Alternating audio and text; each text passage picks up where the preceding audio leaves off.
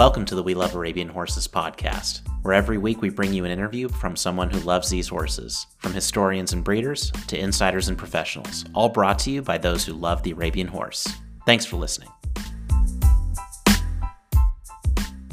Hello, everybody. This is Paul Costa with the We Love Arabian Horses podcast. We're thrilled today to have two guests with us, starting with Jim Porcher. Jim is the chairman of the Arabian Sport Horse National Show Commission, and he's our third time to talk about the Sport Horse Show. Hello, Jim. Hello, Paul. And then we've got Cricket Gates, a member of the show commission. Cricket's going to talk to us about some of the aspects of the show as well. Hello, Cricket. Hi, Paul. We're thrilled to have both of you guys here. Jim, why don't we start with you? Give us a little bit of a history of the show and then lead into the dates this year. There's a big history here with the show, and it's been so successful. Just give us a little background. Okay, I'd be happy to, Paul. This is our 21st annual Arabian Sport Horse Nationals. We're going to be at the prestigious World Equestrian Center in Wilmington, Ohio. The WEC stands as a paragon of excellence in equine facilities tailored precisely for equestrian sporting events. Well, that's a beautiful facility. And how long have y'all been at that facility? This is our third year there, and we will be there for the next 3 years as well. We signed a 3-year contract starting in 2024. Well, that's awesome. So, Jim, let's start with the overview of the show, a little history of it. It's such a spectacular show. I'd be happy to, Paul. This is our 21st annual show. We have the distinction of being the sole single-breed sport horse competition in the nation. This year, our ranks boast a participation of over 500 horses. We average 4.68 classes per horse.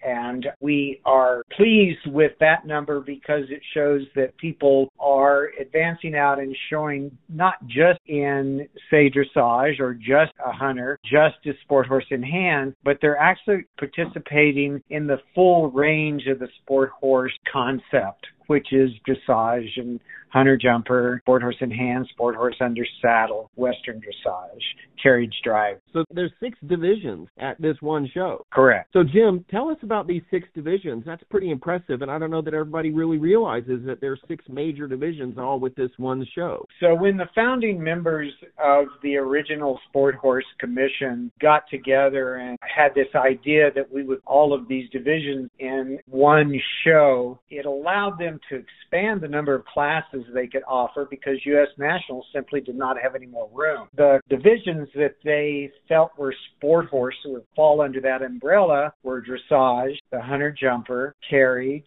and then, of course, they created the sport horse in hand and the sport horse under saddle. So those are the divisions that we put together here for this show. That's fantastic. Well, tell us a little bit about the number of classes and the types of classes that you've added for this year. So this year, we're going to have the beginner novice combined training national championship for the first time. We've been offering that as an exhibition class. It's in the eventing world, actually, and so we're bringing the eventing. We tried it early on. The eventing rules have changed a little bit, and they've allowed us to not have to incorporate across country, so we just do the stadium jumping and the dressage. It was very popular right from the beginning, and so this year it will move into national champion status. We also have the new optimum time jumper, which is a 0.65 meter exhibition class. We have the Greer School Hunter Derby and the 15,000 Arabian Breeders Sweepstakes Hunter Derby. Those are both going to be on Saturday. We're real excited about the fact that being at WEC, they have actual derby fences. We've never been anywhere before that had derby fences, and these are a little more unique in that they try to replicate fences that horses would see out in the field, and it's really exciting. They're fun, and they're more fences than in a regular working hunter class. So those are going to be on Saturday. We're debuting a new carriage driving class, which is the double jeopardy. We've added some Western dressage classes, and we have taken the dressage third level. The ATR is going to be split between the Arabian Angler, which has been a request for many years, and we finally have the numbers to do that. That's great. Well, let's gift hats a little bit. And Cricket, why don't you tell us a little bit about the sport horse arena and what's going on there? Paul, we are going to have a busy week in the sanctuary. We're going to start each day with sport horse in hand, and we have everything from yearlings all the way up through our older horses. Our Our yearlings are the sweepstakes program. We also have the 3-year-old jackpot returning for the 3-year-olds. And we're going to finish our afternoons with those in hand and move into the evening sessions, which is going to be an array of under saddles. And even some of the carriage classes will make their way into the sanctuary. So I've not been to this facility. Tell us a little about the sanctuary. I've heard it's very special. It's a beautiful place to show horses. You couldn't ask for better footing. It allows great seating for the spectators. It makes it convenient for exhibitors to enter the warm-up and enter the paddock. There's an attached paddock. And, of course, you cannot go by the warm-up unless you go through the Starbucks ride-through to get your cup of coffee in the morning. I've seen pictures of that. That's hilarious. Everybody's first time there, they got to do the Starbucks ride-through, you know? Yeah, that's fantastic. So, Cricket, any other aspects of the show that you'd like to comment on? I know it's a really big event, and it's so important in the Arabian community as a growing discipline. Do you have any thoughts about Sport Horse or the show itself? I think the one thing that I've noticed this year, probably more than the past couple of years, is, and I am not a dressage person, but it seems that our dressage horses are moving up the ranks. They're moving up the levels, which is very encouraging. We kind of sometimes think that some horses get stuck at a level and never go anywhere, but those class sizes for the higher levels are getting bigger, which is always positive. And I think the important thing about this show is it exposes our horses to the outside world. We have open trainers from the open dressage world, the open hunter world, who come, exhibit, see Arabians and see what they can do, and I think we're gaining some new fans, which is always huge. Well, that's fantastic, and both the dressage and then the sport horse, both under saddle and in hand, are huge divisions of this important show, so thank you for expanding on that. So, Cricket, tell us a little bit about this open card concept, because I don't think a lot of people understand what that means. It's a very important part of the way this show operates. Because our exhibitors and their horses show in so many different rings, the open card concept is give these sport horse and hand exhibitors a block of time. You need to come, show your horse in that block of time without any other order.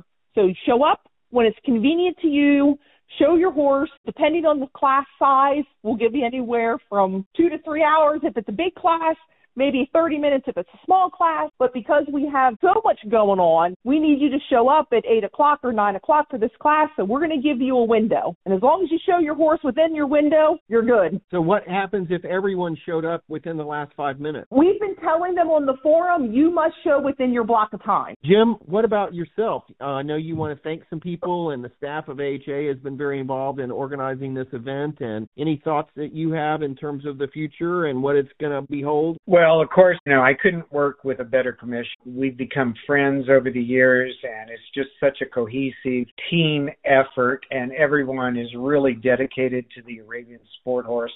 So that part has been really fun for me. From AHA staff, Lindsay Phipps is our Arabian Horse Association Director of National Events, and she has really put together an outstanding staff. It's limited. It's not as big as it used to be, but no one would ever notice that any parts are missing because they're doing a wonderful job.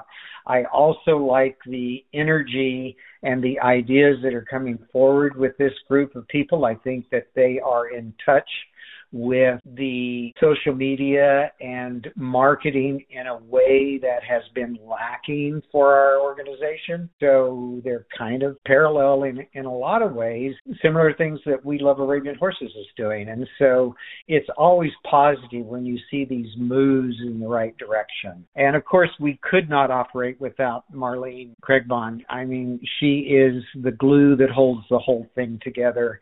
Her contributions to the show has just been outstanding, and her depth of knowledge serves as a cohesive force behind the event. Well, just for those who don't know, she is your show secretary, correct? Correct. I think Marlene has been with this show from day one. Now, I could be wrong about that. Well, Marlene's with all of the national shows, and so certainly this one she would have been with from day one. Our show, yes, she has. So, Jim, why don't you give us a little overview on the future of the Sport Horse division and where it's going with the breed and any other thoughts you have? You've been with this a long time, and you probably have some overview points. Well, I think, Paul, the most exciting thing for me when I saw the numbers of our horses that were entered this year is that we have 97 junior horses entered in the junior horse sport horse under saddle.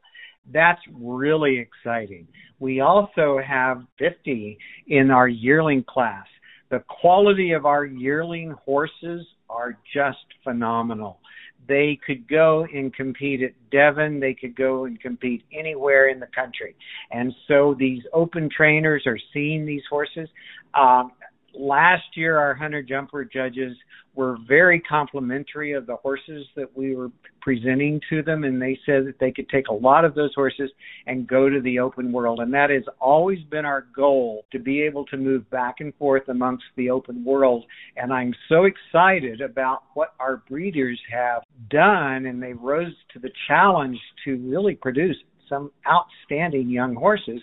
And of course, those are going to fill the rank as we move forward in the future. Yeah, that's phenomenal. That's a very impressive number. So, Jim, if anyone wanted to reach out to you or the show commission, what's the best email address for them to reach you? So my email is jsporch@comcast.net. So, Cricket, if anyone wants to reach out to you, how do they reach you via email? Cricket, CRICKET, JGATES, @gmail. Well, thank you guys, both of you, for being here. And Jim, thank you for being the chairman of this important show commission and for being on our podcast to talk about the events coming up with the show this year. Well, Paul, thank you for asking us. And anytime that we can talk about sport horses, we're happy to do it. This is Austin, director of the We Love Arabian Horses podcast. Thank you so much for listening. If you liked what you heard, make sure you click subscribe on your preferred podcast platform. Comments, questions, guest ideas? Feel free to send me an email at austin@welovearabianhorses.com or just use the contact button on our website at welovearabianhorses.com.